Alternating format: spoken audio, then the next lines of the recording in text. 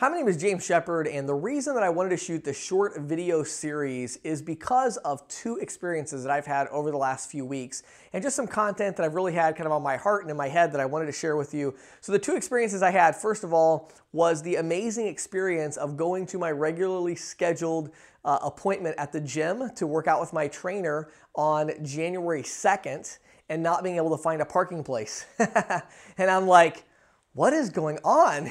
Like, there's never anyone here this time of day. And then I walk in, I look around, I go to the trainer, and then as I'm walking over, I'm realizing, oh, these are all the idiots that say they're gonna go to the gym and it lasts for 3 weeks and then nobody will be here again. That's right, that's who these people are, cool. So, I'll have my parking place back in 3 weeks because they're not gonna be here. So that was interesting to me, and it just really made me realize that it's sad how few of the goals that we set at the beginning of the year a lot of times end up coming to fruition. The other thing is I read a really, really good book, and so I'll make a book recommendation to you. It's called The 4 Disciplines of Execution.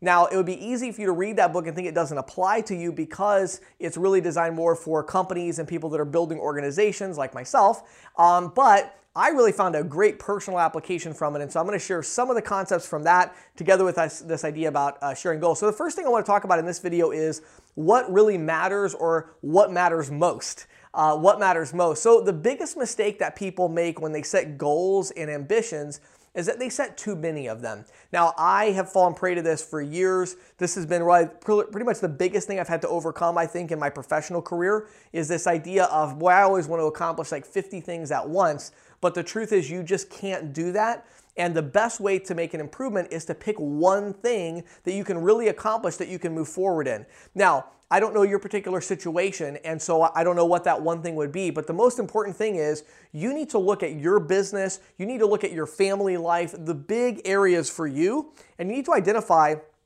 what is that one thing that I could do? What's one thing where if you could just change one thing and only one thing over the next 12 months with your marriage, with your parenting, with your credit card processing business, with your sales career, whatever it is, you've got to find that one thing. Now, that one thing isn't just any random thing. You could be like, well, the one thing would be if I got a check for $500,000, that would make everything a lot better. Well, okay, that's a bad thing. You know why? Because you don't have control over that. That's not a controllable thing. It has to be one thing that you have control over.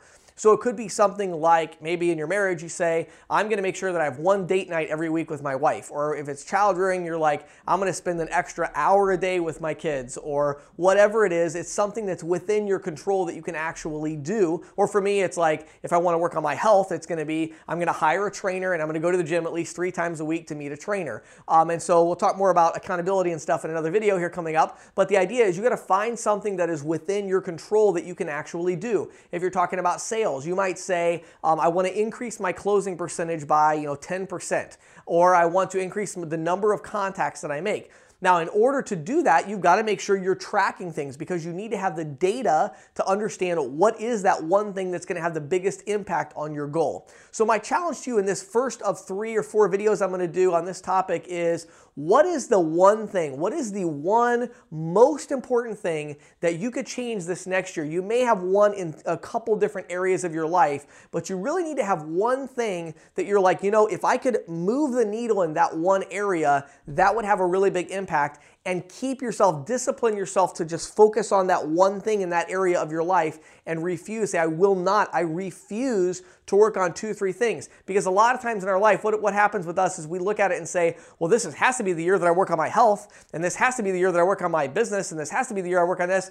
You can say that all you want, but it's not going to be that. This is either going to be the year that you work on one thing, or this is going to be the year that you don't work on anything. You got to pick. So what's the one thing that you're going to work on this year? Figure out what that is, then watch the next video tomorrow, and I'll tell you how to make sure that you actually make an impact and move that needle forward. My name is James Shepard. Thanks for watching and listening.